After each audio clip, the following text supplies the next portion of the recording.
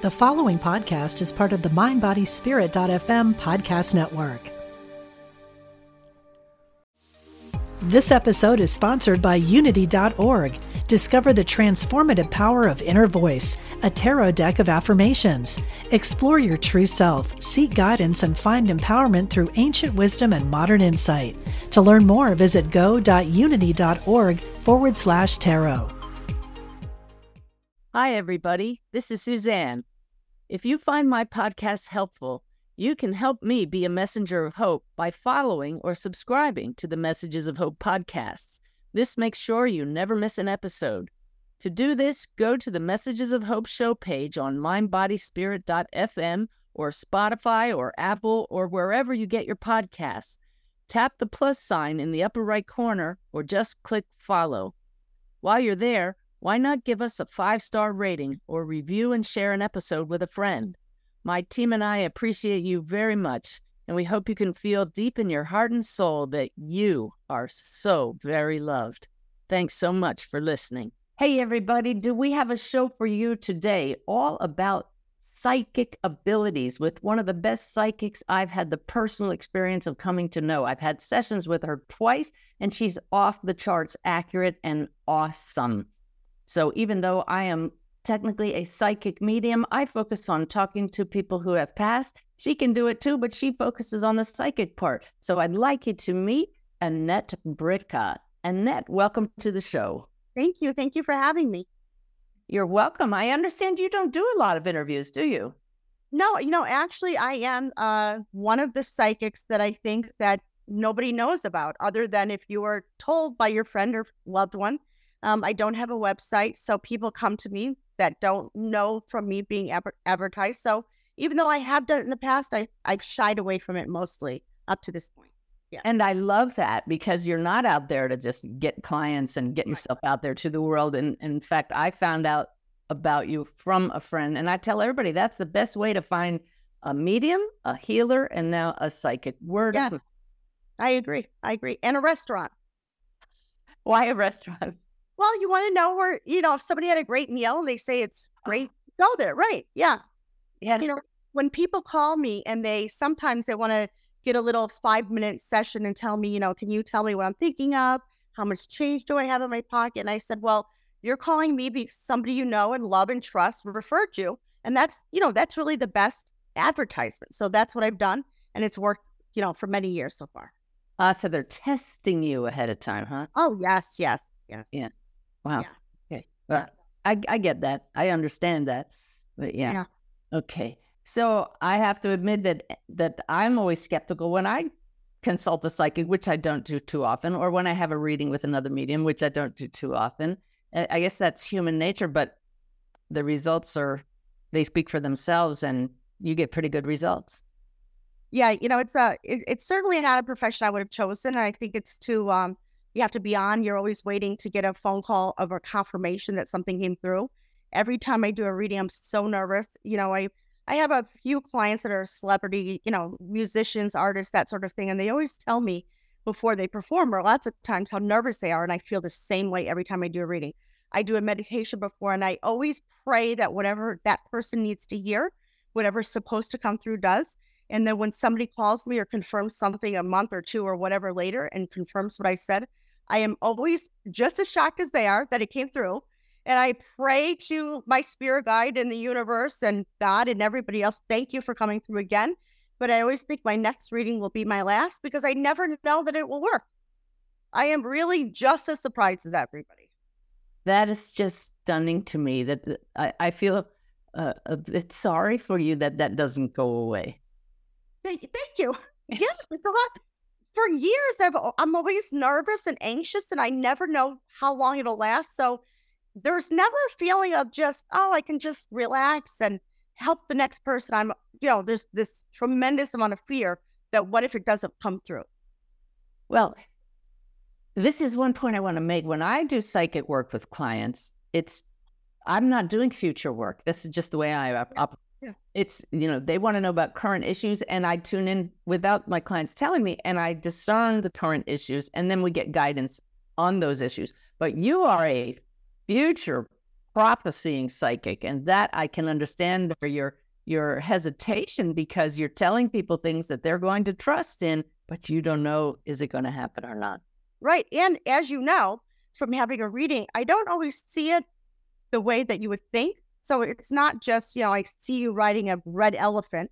I see bits and pieces. So I ask the person to confirm it. And then we both don't totally know that what I'm saying, for instance. And then a month later, you may say, oh, it happened. But it's kind of shaky because, again, you're not sure. That's why I need confirmation. I ask to, for the person to follow up. And I just trust my spirit guide. I just believe that it will be the right thing.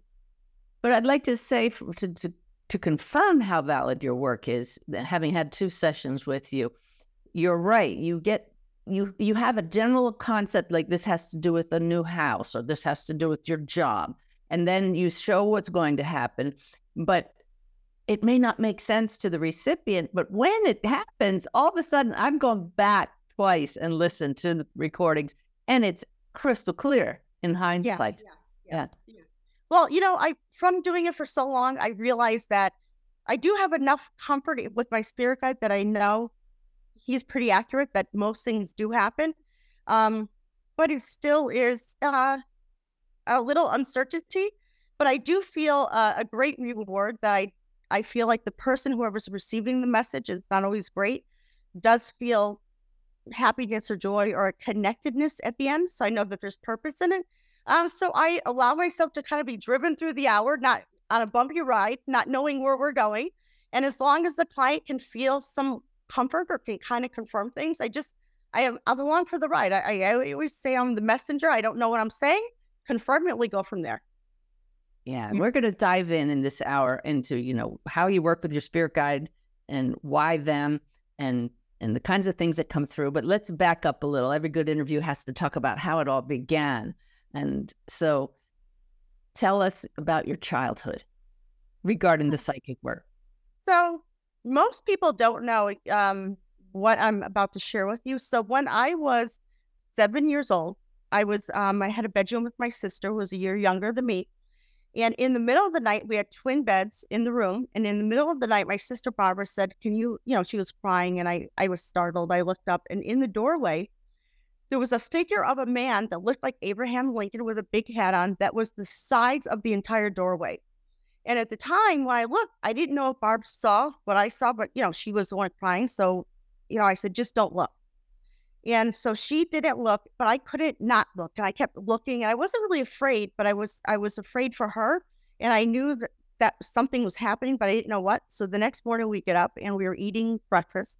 And she was really very still upset. And she asked me, do you remember what happened? I said, oh, I didn't know if you did. Yes. And we kind of confirmed notes. And I didn't really realize what was happening. My grandmother, I was raised in Chicago. My grandmother was a little bit of a famous psychic, but not really for money. She would she would tell the neighbor things that were going to happen at his, General Mills plant, or his wife or whatever. And they would barter. They would give her potatoes or onions or whatever. And that's how she got paid. So, and that was my father's mother. So she had the gift. Then I knew I had the gift because she told me. I shared with her this gentleman in the doorway, and she explained to me that that's more than likely your spirit guide. I was closed off to the idea of it. So she told me how to go into a trance state. So unless if I was meditating and I wanted to hear what was happening, I didn't have to. But from that point on, I would see people in my family, if they were going to pass away, I would see their face melting. Oh, wow. Yeah, when I shared that with her, and she said, oh, I didn't know we were up to this point. And then she tried to tell me how to stay away from that. And I did for a couple of years. And when I was 10 years old, we then moved to Arizona for a year. When I was 10 years old, I was falling asleep, and I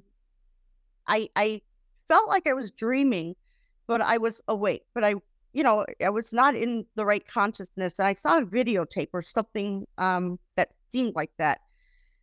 And it was of me, but I didn't know it at the time. And I saw like periods of my life flash forward in front of me, but again, not knowing it was me. And one of the things that I saw is I saw a young girl around the age of 11 or 12, and I saw her being abducted, and I saw her over a weekend, lots of horrible things happening, but And I felt her struggle, and I kept like in my head trying to steer her away from the weekend that was taking place. And I didn't know how she was going to get away, but I just felt like it would be okay. And then I was shown the result that she would get away, and that there would be a trial, and that these men would be caught, and her life going forward. And then I saw other things, and that girl ended up being me. So 2 years later, that actually happened to me. My parents got divorced. Then we moved to Michigan, and over the weekend before I went to school in 7th grade, I was abducted from my bedroom, and it was over a 3-day period. By strangers? Yes, the police were involved, the FBI were involved, and that was at a time where children that were abducted, so even though I was all over the news, you couldn't see my face. My name was not told on TV because back then they didn't tell you. So when this was happening to me, and I was like stuck in this room, I had duct tape on my eyes and my mouth, and I couldn't get away. I was laying there, and in the room there was a radio on, and the radio was of a Christian station. It kept saying, "If you believe in God, God will help you." And I'm laying there, and I forgot about the video. I forgot about 2 years prior. And I was laying there, and I'm like, if there is God, you need to help me get out of here. And all of a sudden I realized that girl was me. So I took off the tape, and I saw a window. So I was on the 2nd story. I saw a window, and I saw that the screen was up, and there was like curtains, and they were billowing. So I could see that, I could get out. And then I heard somebody come up the stairs. So I hurried up and put the tape back on my eyes. And then, whatever happened, happened. And then about an hour later, one of the abusers went down the stairs, and then I saw the telephone. I picked up the phone, took the tape off, called my mom. The FBI was at my house, and they kept saying to me, "Try to look around, look out the window, tell us your surroundings." And I did, but then I heard them come back upstairs. So I hung up the phone, and then 10 minutes later, when they left, I thought, I have to get myself out of here. And I hurried to put my clothes on. I was beaten up, I was bloody, and I jumped out of a 2nd-story window, and I hobbled over to the next door neighbor. And he was lying on the driveway. I'll never forget, working on his Corvette. And I just said, he said, "Are you the girl that's been on the news?" And I said, "Yes, I need your help." And he brought me into his house. We called 911. And it ended up that these gentlemen, so there were 2 gentlemen that abducted me. They lived only 4 miles away from me, where I lived. They ended up being caught. They served 26 years in prison each. So from that moment on, when I realized that I had to help myself, like even though I had the knowledge ahead of time, I didn't know how this would work out for this girl. And I believe that the reason why my spirit guide came to me at that time when I was so young, and even though I cut him off and I didn't want to really know anything about this, even though my grandmother told me that it would probably be likely that I would be psychic, that she felt that that would be something I would want to do at some point in my life, I didn't want to see my family's face members, melting. I didn't want to know any of that. But I think that he came to me because he was alerting me to what was going to happen, to let me know, to have confidence in getting myself out of the situation. And from that point on, from 12 years old on, I started working with the FBI, helping find missing children. And then this became a career that I would never have chosen. I don't know what I would have chosen, but I never had a choice, and which has been fine because it's been fabulous. I guess that's the right way to put it. But it kind of took over for me. So from that point on, I would go to school, and I would be a normal kid, and I was a cheerleader and do all the, write a science report, but I was doing readings for the police and the FBI, helping find missing children. And then when I graduated high school, I thought, you know what, I have to get out of Chicago because now everybody kind of knew who I was. And I moved to California. And then I started to get a celebrity clientele, and I had, producers and directors and movie stars and athletes. And that was great for a few years. And then I thought, okay, well, I don't want to really live in the limelight. I want to, I just want to have a little house and get married and do all that. And that's why I decided that if I was going to do this work, I would let people find me. I was not going to advertise. I was not going to, I even at one point in my career, I went to Florida and I interviewed to be, remember Cleo, the psychic on 1-800, the psychic network? Yeah, there was a Jamaican woman. It was her and I that interviewed for the same position. I was going to be a psychic on TV. And I went and interviewed, and I thought, oh, this isn't for me. This is exactly what I don't want. And I got the job, and I said, you know what? Thanks, but no thanks. This is not what I'm really looking to do. And then from that point on, I said, just follow your instinct. You wanted to just do this, from your home if people called, and I just sat back and waited, and they did. And so when I reached out, I would really like to interview you because you're the real deal. You were hesitant, but you said you started to get intuitive feelings, and your guide saying, be ready for this. Yeah. What do you think is the next stage? Just more clients, more? I think I know. I think so. One of the reasons why I agreed to this, even though I was really nervous about doing this, is I feel like this is the next stage. I feel like the way that I do readings, so I do it full time. I do it mostly every day. Every week is a little different based on my clientele, but I feel like not that I'm trying to reach more people necessarily, because I think that doing one-on-one readings fits me best, but I think that I'm trying to do it on a different scale or meet different people that come to me. I have a lot of repeat clients. And I'm not a therapist, so sometimes they want me to be a therapist, but that's not really what I want to do. So I think that I have to sit back and let the universe tell me, and my spirit guide tap me on the shoulder, and me just be open to it.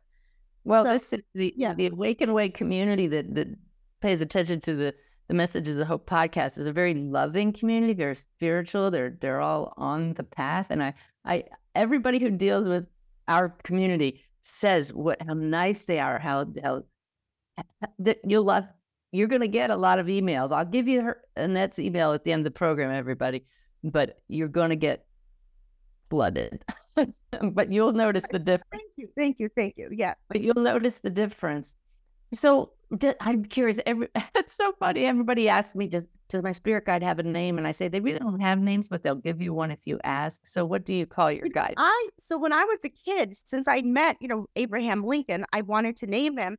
And my grandmother kept saying, well, his name will come. And it never came. I said, well, when? Is he going to mail it to me? How am I going to know? Is it going to And she said, well, because I was trying so hard, she was just name him. And I named him David. So from the time that I was 10 years old till now, he's been David to me. And it feels right and perfect. And do you sense him most of the time or only when you're working? No, all the time. All the time. So you can just, like I do with my guides, is just ask a question. Here he is. Yes. So, boy, the question of free will and what is preordained comes up all the time. You were 2 years before you were abducted, you saw that. So a couple of questions in a row. Why didn't your grandmother see it if she's psychic? And if your guides are showing you that that's going to happen, why didn't somebody intervene? These are deep questions that are always fun to dive into. Well, I don't know. As far as my grandmother goes, so I think that my grandmother was, she was really very good at her craft. I think I'm a little bit better, but not better, just different. And I don't know that she could have known. I don't think that she did. When it happened, years later, when we discussed it, she kept apologizing that she didn't know. And I said, oh, no, you weren't supposed to know. So, and I didn't know either. I didn't know who that girl was. I had no idea until I was in the situation, and until I almost jumped out of the window, or I was contemplating, and I realized, like, oh shit, this is me. I have to get myself out of this. I was that girl. I do see the end result, that I'll be okay, but I'm going to be okay, not because, the FBI is going to charge through the door and save me, because I'm going to save myself. So I have to help myself get out of this. So that's the whole reason why I believe I was shown, because I do believe that we have free will, but I believe that mostly it is preordained, because when I do a reading, I see someone's Akashic record. So I see the blueprint of your life. So even though I tell somebody that, you do have free will, but if, we're talking about you buying a car, you can determine if you're going to get a Toyota or a BMW, but you're going to get a car. So I do think that there's things that we can decide. And I think that some decisions that maybe are not in your Akashic records are your free will, putting you down a different path or fork for a while. But ultimately, you go to that fork that I see, not because I'm so spectacular, but because I'm just the messenger, and this is always what was going to happen. So I don't want people, or myself even, to think that we don't have any say in anything, because I think that we are spiritual beings living, our best life through this human experience to learn for our soul's perfection. So I do believe that is what this is all about. This is a learning experience. And, if you're in third grade, you have to get to fourth grade. And if you don't, you have to repeat third grade. So I do think that that's the lesson we're supposed to learn. And I think that, it's hard. That's not easy. It's not easy to understand what we're supposed to do. So I think that if we thought, well, there was no free will, we would just bumble through. I wouldn't, if I didn't think there was free will, I would not have jumped out of the window because I wouldn't recognize that I had to save myself. So I try to be careful when people ask me that, because sometimes really people struggle. Sometimes somebody will call me or come to me and they'll want a reading. And the only thing I ask somebody, so I don't know anything about the client, but I ask, is there anything you don't want to know? Because I don't want to ruin your day or ruin your life for the next 3 months if it's not something you're prepared to hear. However, I find that most people always say they want to hear everything, and that's also not what they want to hear. They're usually calling for a few reasons. And, for example, sometimes I'll tell somebody, and many times I see you getting divorced, and they'll say, oh, are you crazy? I love my husband. He's fabulous. Never in a zillion years. And I believe that after that client leaves me, because that's not what she wanted to hear. She wanted to hear about her promotion or her son or whatever it is. They'll say, well, what? She might be right about a lot of things, but not, me and George, we're perfect. We're going to stay together forever. And because of your free will and the feeling that you want to hold on to the idea of this relationship, you're going to fight for it. Had I not said anything, maybe you would just let things develop. So I don't ever, when people are asking about that question about free will, I don't want to make it seem like, well, you don't have any, because that takes the fun out of this human experience and you're learning from it. But I also want people to know that you don't have to worry, because not every decision is yours alone. There is somebody above us who is helping us steer the way. And I think that the best solution is kind of sit back like I'm doing here and just, allowing us to be tapped on the shoulder and knowing that, we don't have to be the only one that's driving this ship. Somebody else can steer us along the way. And between the combination of your free will and then what is destined for you, I think is the best way to have that human experience. Yeah. And then you have other people's free will that gets in the way too. So, wow. Yeah. Huh. So here you are, 12 years old. You've been abducted. I hope you had some help to clear out any trauma. Tons. I mean, and I don't want to say more than I care for, because, there's never enough. I mean, for many, many, many years, then everybody in my family had to, and then people that were close to me had to. So, yeah, and it's kind of an ongoing situation, because at different points in my life, certain things could be triggered. So it's not a one and done. It's a forever life process. Yeah. But you've really turned it into helping others, which is beautiful. Wow, I had no idea you did that help with missing people.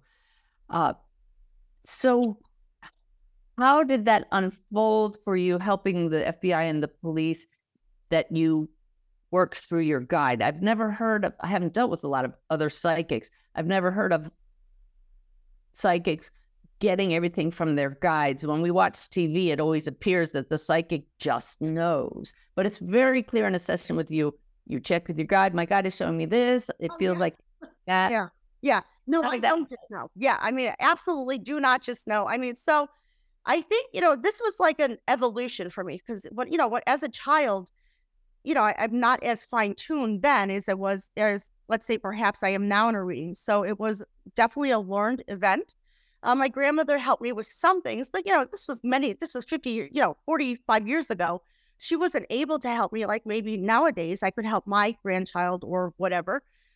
So I learned by just listening to my spirit guide. And when I would have moments of, like rock bottom distress, saying, I want to be a teacher. I want to, serve ice cream. I want to, be the mayor of my town. I want to do something else. This doesn't feel so great.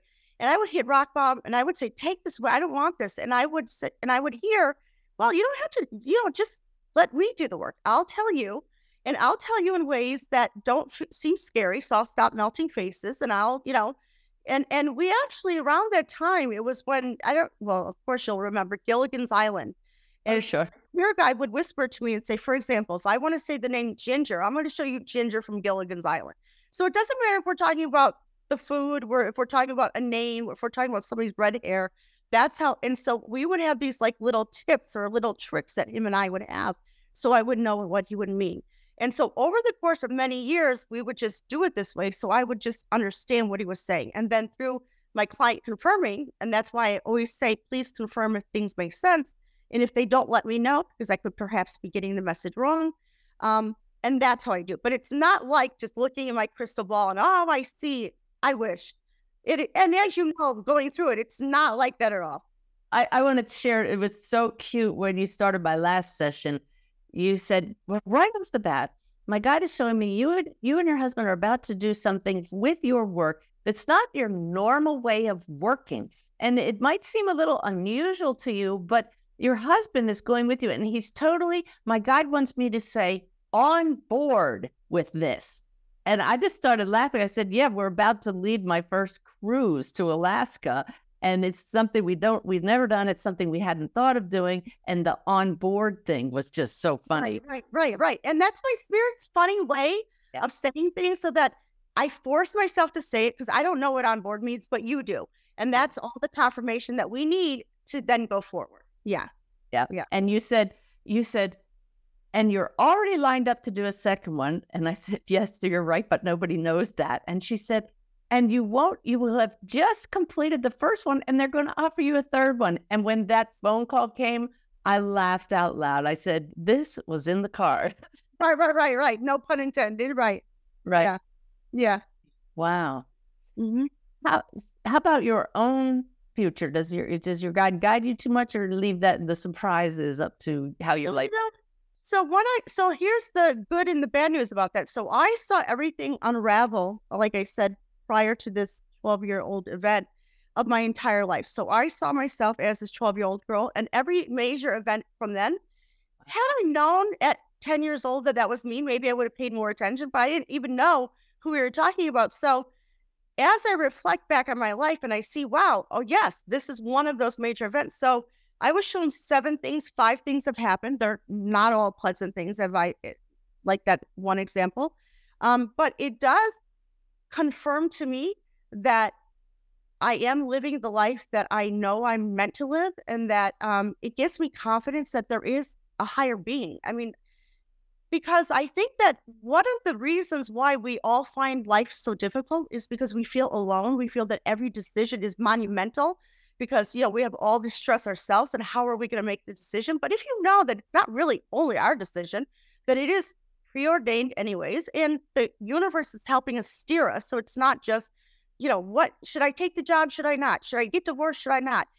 And if you can kind of sit back and let yourself be shown the way, there's less anxiety. You feel much more comfortable in the decision. You feel just lighter. So for my life, I have felt during really difficult decisions light, because I felt that, when I got divorced from my first husband, my daughter was 4 years old at the time. I didn't know if this was the right decision, but I knew it was going to happen. I thought, okay, well, yeah, this is, I'm not just being impulsive. I don't like the way he breathes that day. There's reasons I feel this way, and it gives me comfort. And so I do see things in my own life, but I do, struggle with things. Just like, I reached out to you recently and asked you to help me in a personal matter. And I don't ever do that. I don't really ever reach out to anybody. And this was one area of my life that I felt so, that I didn't know what to do. I didn't know to trust what I believe, if I needed help.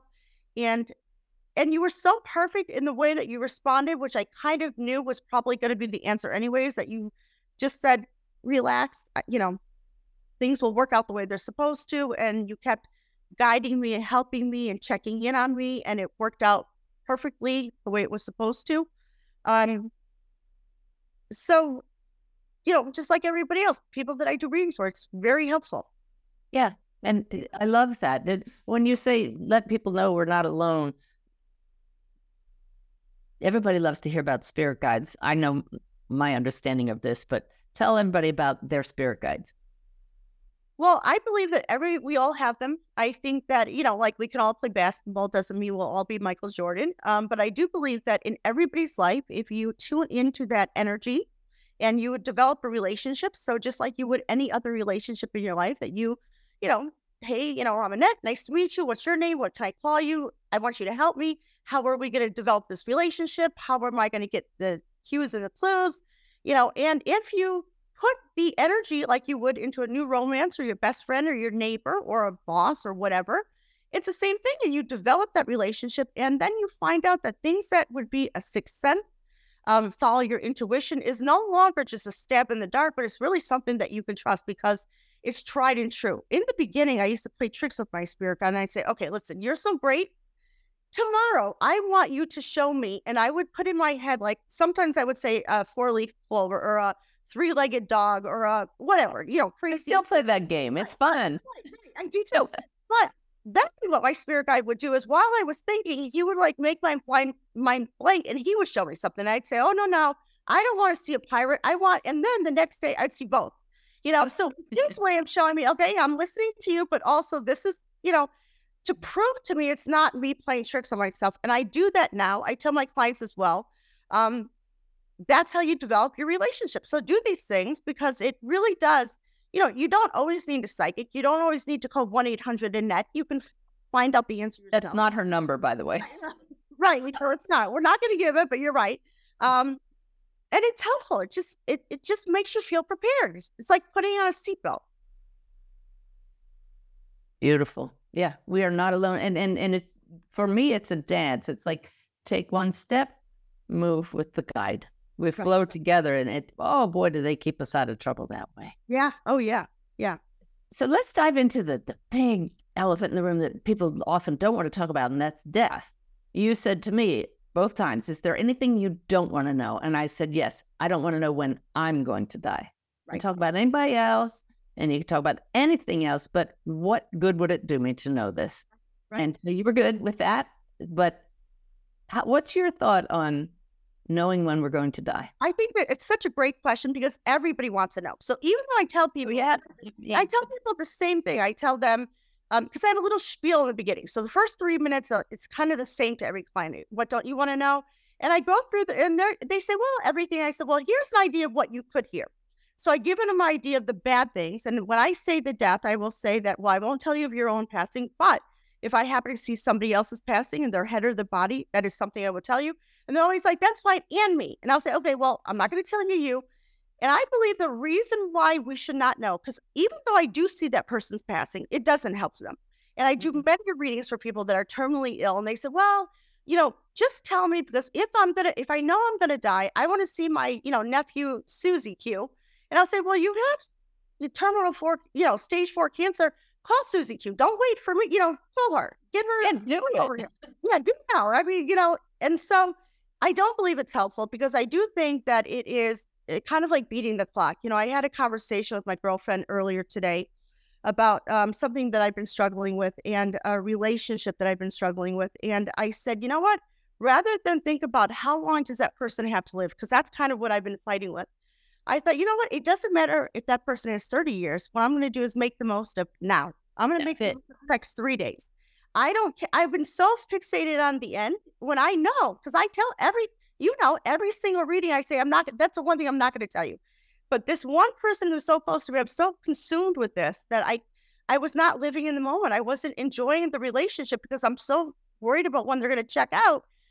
I should know better. And it was just like this epiphany that I've had recently that I thought, oh my God, and my spirit guide is, leaning back and, shaking his head, and you got to be kidding me. You're finally realizing this. And it really opened my eyes that it doesn't matter when we all pass, and we're not supposed to know because, it does change the dynamics of how we interact with everybody because we are supposed to live in the moment and just, it doesn't matter if I see you 50 more times or 5 more times. It's what happens in those times.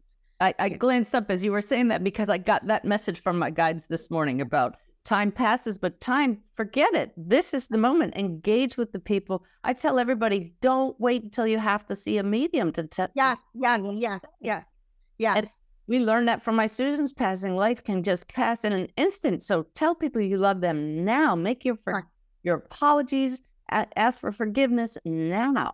Right. Yeah. And, when you had mentioned so early in my career, it seemed like every reading I did or every interaction with somebody was somebody from the other side coming through. And I was known for that for many, many years, which was fine. But then it got to a point where when mediumship became somewhat more famous, I mean, now it's off the charts, but in the, many years ago, 40 years ago, it wasn't. So in the beginning, I was one of them that were out there and it was okay. And I would tell people things that I could not possibly know. And they'd say, okay, that's great. So you're describing my, uncle from Istanbul and his, pink elephant wallpaper that you could not know about. But besides that, what other message does he have for me? And I'd be like, okay, hold on. Let me see, and it got so exhausting. And I would find that they would be happy and they would be relieved. But then I would hear from them and they'd say, well, did they say anything else? And I felt like I wasn't doing anybody a real service because I was either not comforting them enough or not bringing the right message through. So now when I do readings, I try not to talk about the other side. But as you know, they'll just come through if they have to or if they want to. And you can't really organize your reading. Sometimes I say, okay, well, this person only wants this. But if the person says they're open to anything, whatever happens, happens. Whoever walks through that door or that window is what happens. So let's talk about that, because I tell people your loved ones are around because they exist beyond space and time. They're always here, but they're not always focused on you. But there's a difference between saying that and in an actual reading, when we say they step into the room, they actually do. I don't see them, but I'd love for you to discuss how can they be beyond this reality, but during a session or when they visit, they are actually in our reality. Well, so what I believe, because from my experience as a kid doing this, I always thought there was some Catholic, I always thought there was a heaven where we would go to, you get on a plane or an angel flies you up or whatever. And then I realized from my readings, not from my religion or my faith, I realized that heaven is here. Heaven is vibrating at a different speed right in front of us or right, arm's length. So it's not a destination. It's a different vibration, but all around us. So I didn't know that. I didn't realize that. It took a few years to even get that. And then when I would try to articulate that, because again, our knowledge of life and the other side wasn't as pronoun as it is now. And lots of people have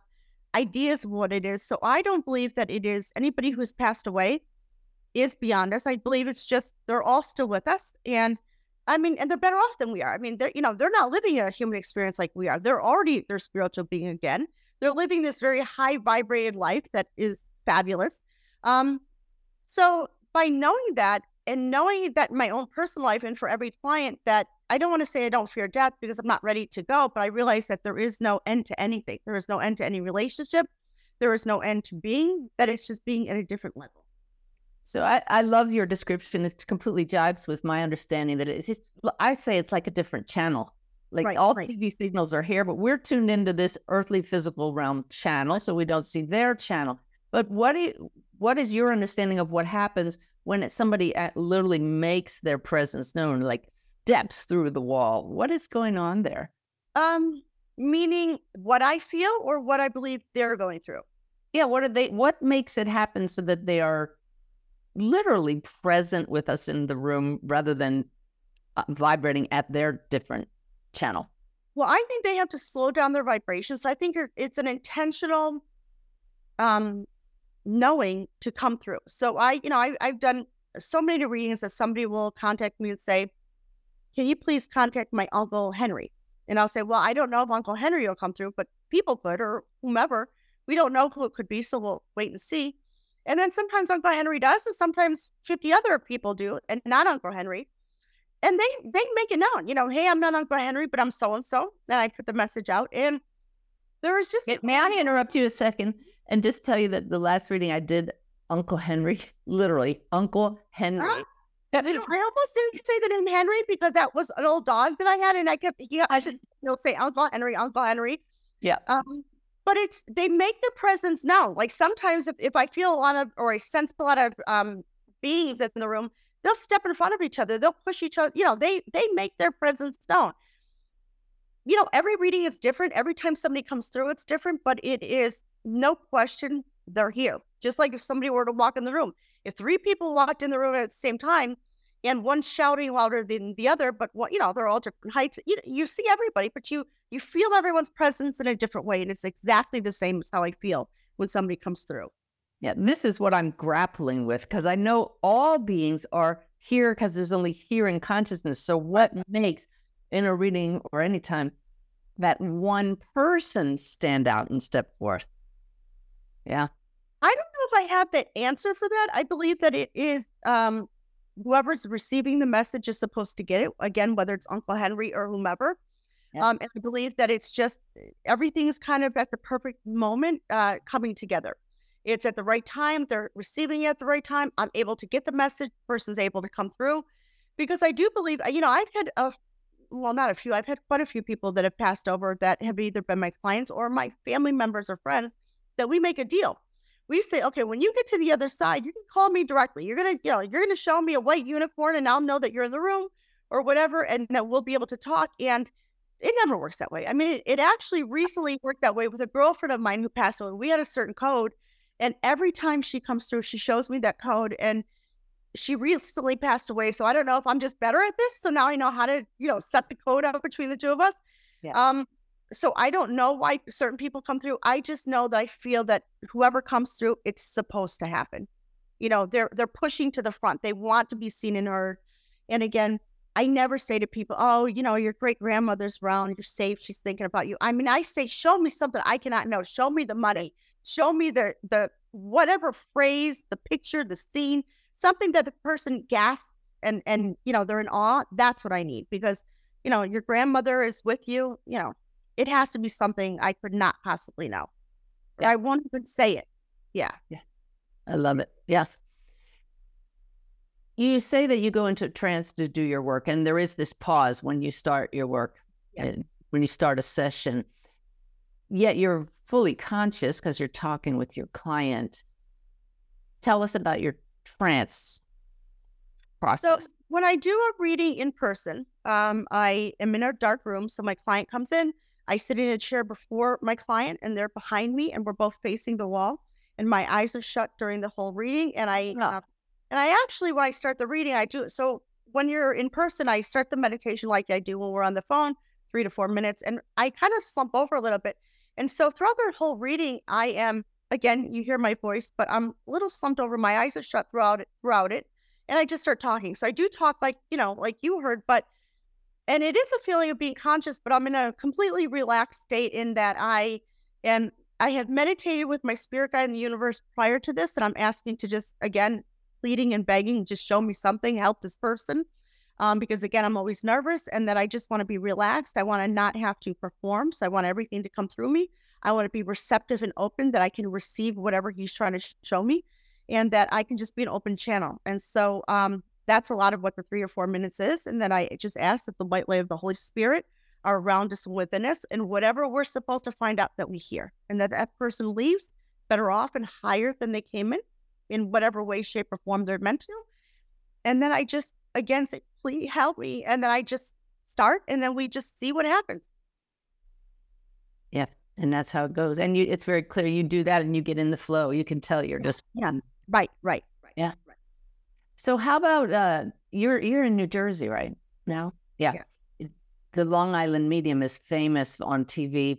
I don't think I've ever seen the show, but for going up to people and saying your loved one is here, do you perceive things about people you don't know randomly? I know you have this deliberate process, but does that happen to you that suddenly you're picking up on things? Yeah. And I would imagine there's a reason for that, but how do you deal with that?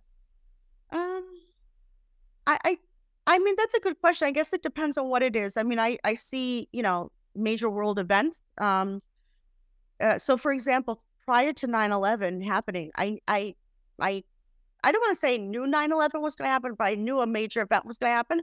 And in about 10 readings prior to 9/11, within that 30-day period, I should say, not that month, within a 30-day period, within 10 readings specifically, some of my clients would ask about some, major events, and I described this event to 10 particular clients. So I don't broadcast. Like if I feel like something is going to happen, I don't call, the news channel or tell my neighbor. I kind of keep it private because a lot of times I don't know what I'm saying.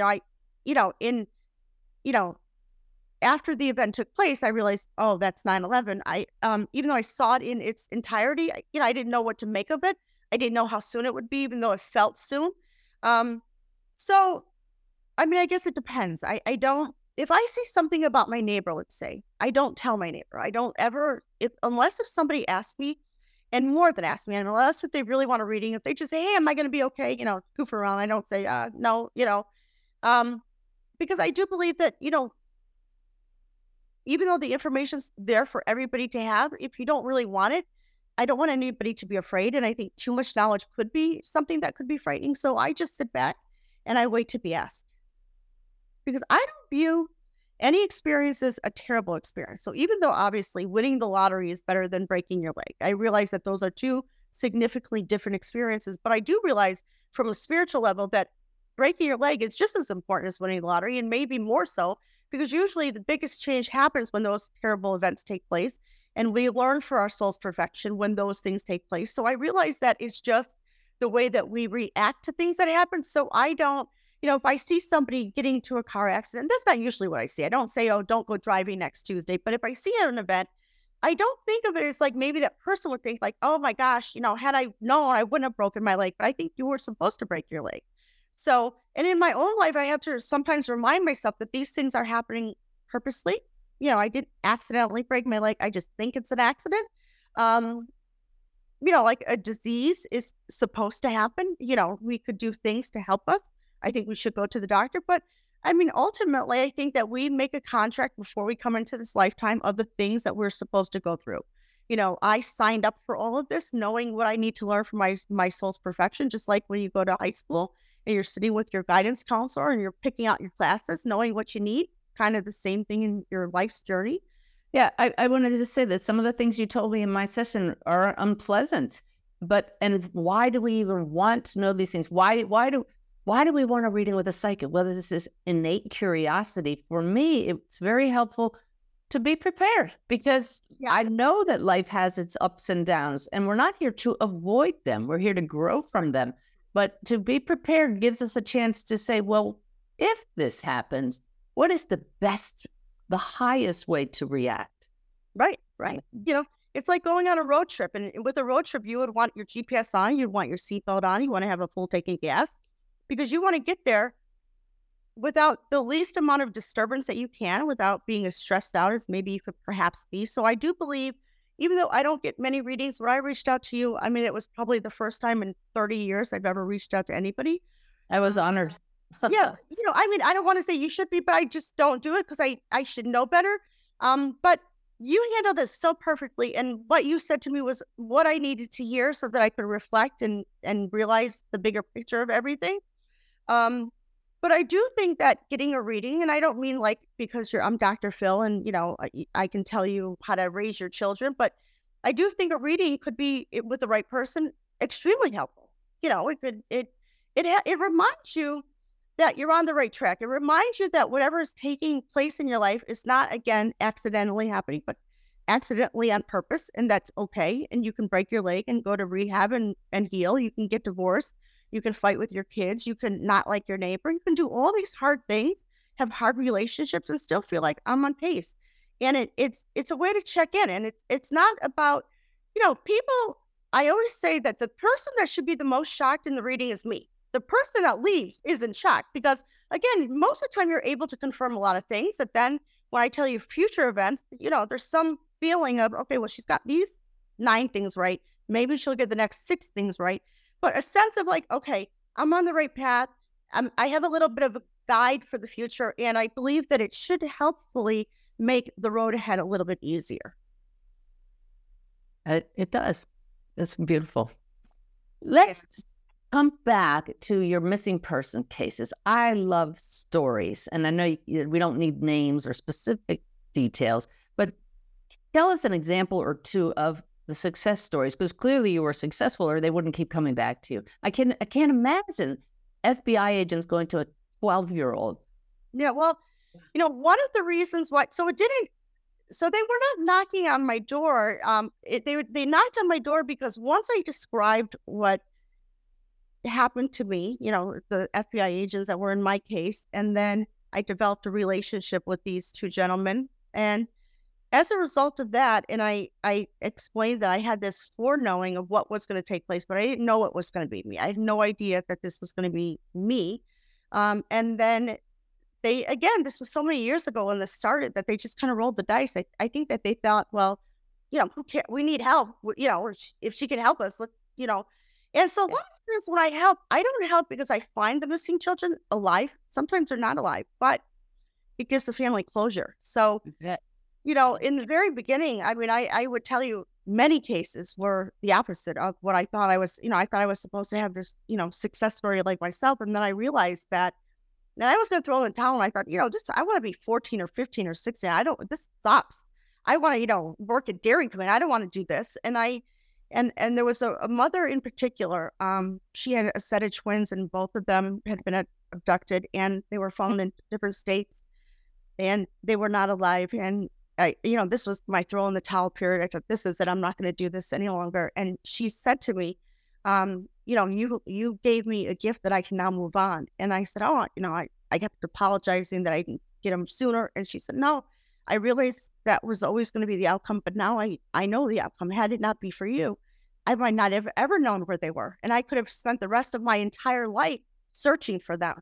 Yeah. And in that moment, and again, I'm so young, and again, back in, 40 years ago when nobody really knew stuff like this, it dawned on me that, a success story is that as well, because we all want to be found. We all want that bad story to end where we are, given back to our family, or we're put to rest the way we should, with some dignity, and everybody have closure. So success to me is different than other people's, because again, it's about closure. But in that case, you can change the details, but what were you shown that helped the police find these children? First, I didn't know that there were twins, and I saw a doll, and so I don't know if you can remember old dolls that back in the day would have those snap-on arms, snap-on legs. So if you're a little kid playing with a doll, you could just snap those arms off easily. So I was shown a doll. David showed me a doll, and he showed me arms that were snapping off. So I didn't know, and he would put them back on, and then he would make me see double. So then I kept thinking, all right, I see two dolls, but then he would break the arms off, and then he would scatter them, and he took an arm and he put it in another room. So he would had the doll with one arm in one room and the other arm in the other room. And then I just kept saying $1, $2, and I said twins, and then there was confirmation that it was twins, but I didn't, it's not like I just knew twins. I had to get led to this.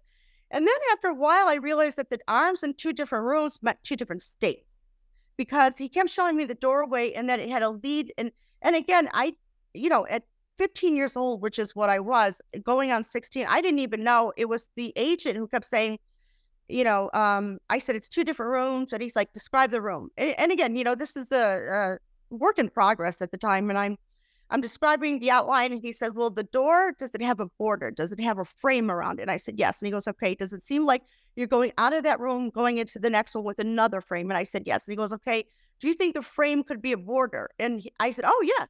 And then he said, could it be another state? And then David would show me yes, because I didn't even have the right even words at that age to, now I do, but back then I didn't, I knew what two different states were, but I didn't have the vocabulary at 15 years old to know about this. So, I was being shown. So with the help of the right person and the help of my spirit guide, and just really allowing myself to see what I see, and not say, well, that doesn't make sense. I'm not even going to say it, because how could that make sense? And then that's why I do meditate every time before my reading, because I don't want myself to try to come up with the answers, because if I lose my car keys, I can't find them. So I need help. I need David to come in and take over. And that's the whole idea of the meditation.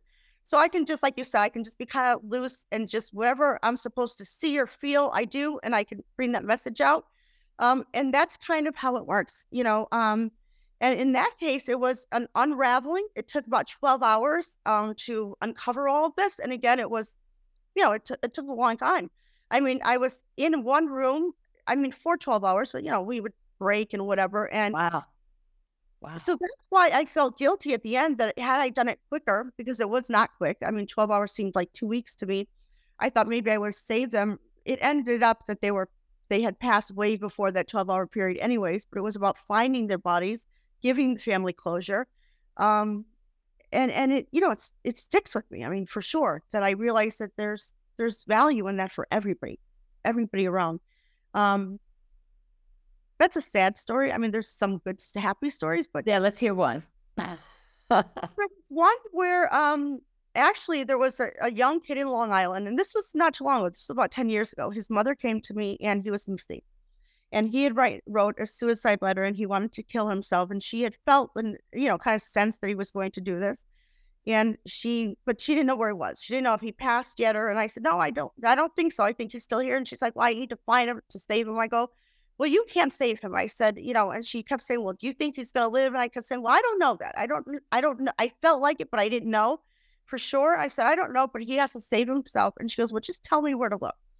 And I kept seeing a train station. I kept seeing like a railroad. And I kept saying, well, and I kept saying this. She goes, no. It was around Thanksgiving time. And they were going to take the train from Long Island, the Amtrak to Hilton Head Island, where you are.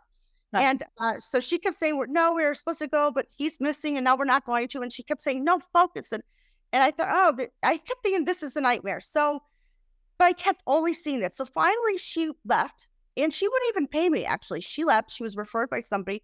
And she said, I don't know why I came here. I was so distressed. I thought you would help me. I'm in the worst place ever. I need to find my son. I wasted now an hour with you. And I apologize. And she said, and I'm not going to pay you. And I said, I don't want your money. That's it. She left. She called me 3 days later. It ended up that he wanted to jump in front of a train. Yeah. She went to go to Hilton Head. Her and her husband were going to go. And at the last minute, she decided not to. And she was just driving past her local train station, and he was there, and he was going to jump in front of a train, and she parked the car, and she walked up to him, and he said, had she not shown up, that's what he was going to do. Needless to say, a week later, she calls me, and I did not take her call, and she knocks on my door, and I thought, I'm having a bad day. I don't want it. I don't need this. And she just kept knocking on my screen, and it's like, can I just talk to you for a second?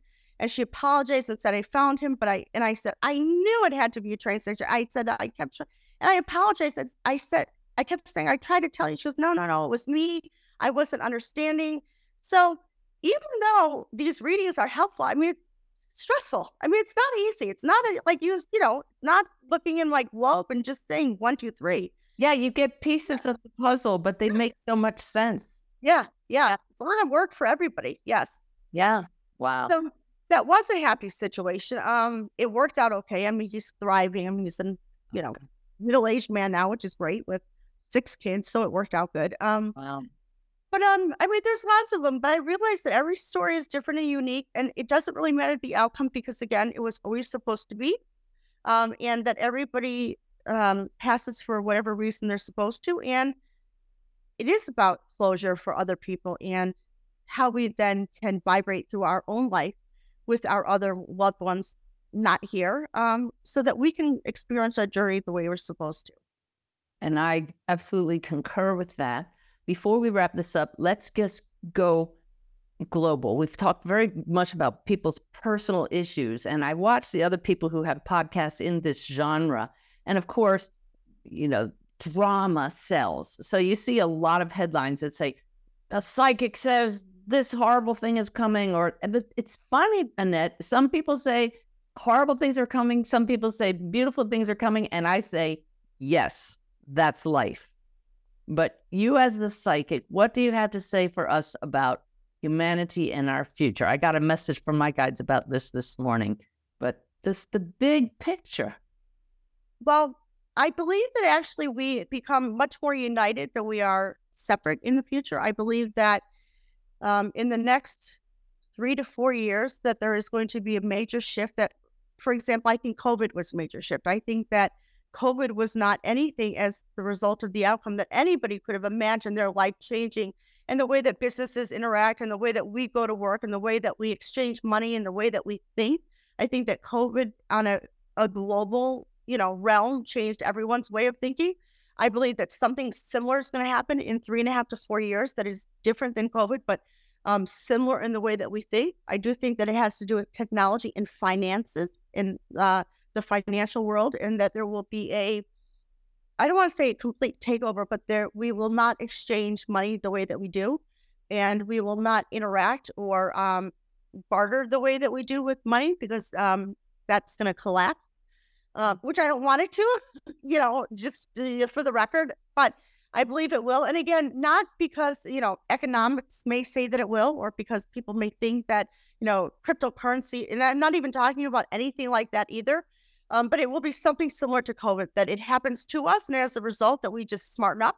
And we realize that if we then all work together and we work out and figure out a result and the way to deal with it, we come up with the resolution. So it's not anything that anyone thinks like a cryptocurrency, anything that's on your radar right now. It happens to us and we are shell-shocked. And it really does, like, the infrastructure of the world, because it's like on a global stage, and it is with your finances and the way that we interact and we barter and exchange.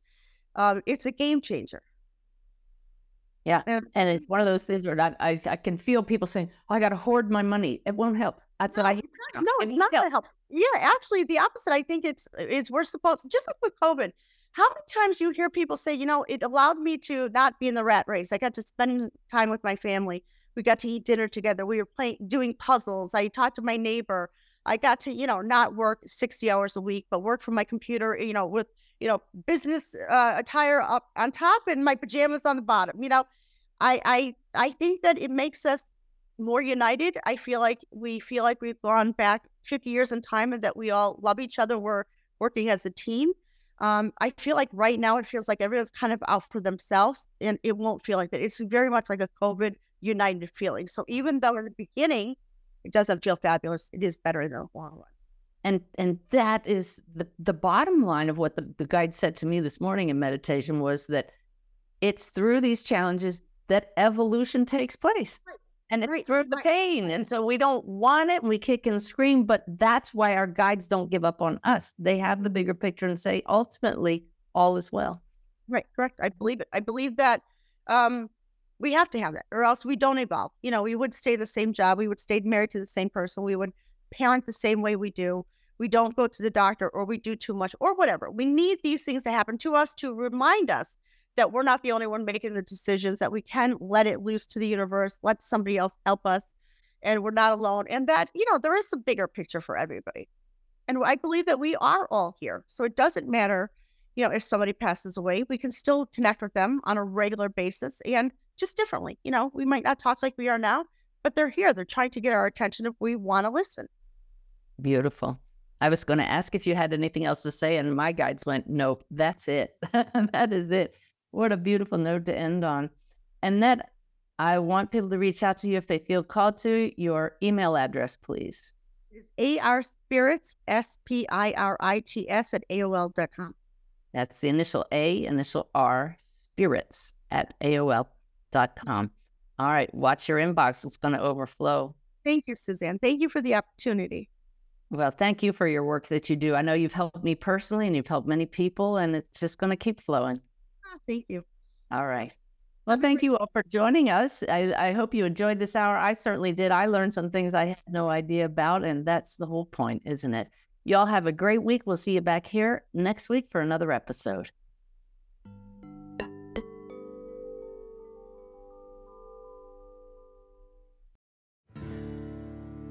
Do you want to deepen your connection to the divine, speed up your progress on the spiritual path? Then tune in to the Spirit Matters podcast. I'm the host, Philip Goldberg, and I interview experts with wisdom, insight, and practical guidance for every seeker of truth. Spirit Matters on the MindBodySpirit.fm network. Subscribe wherever you get your podcasts.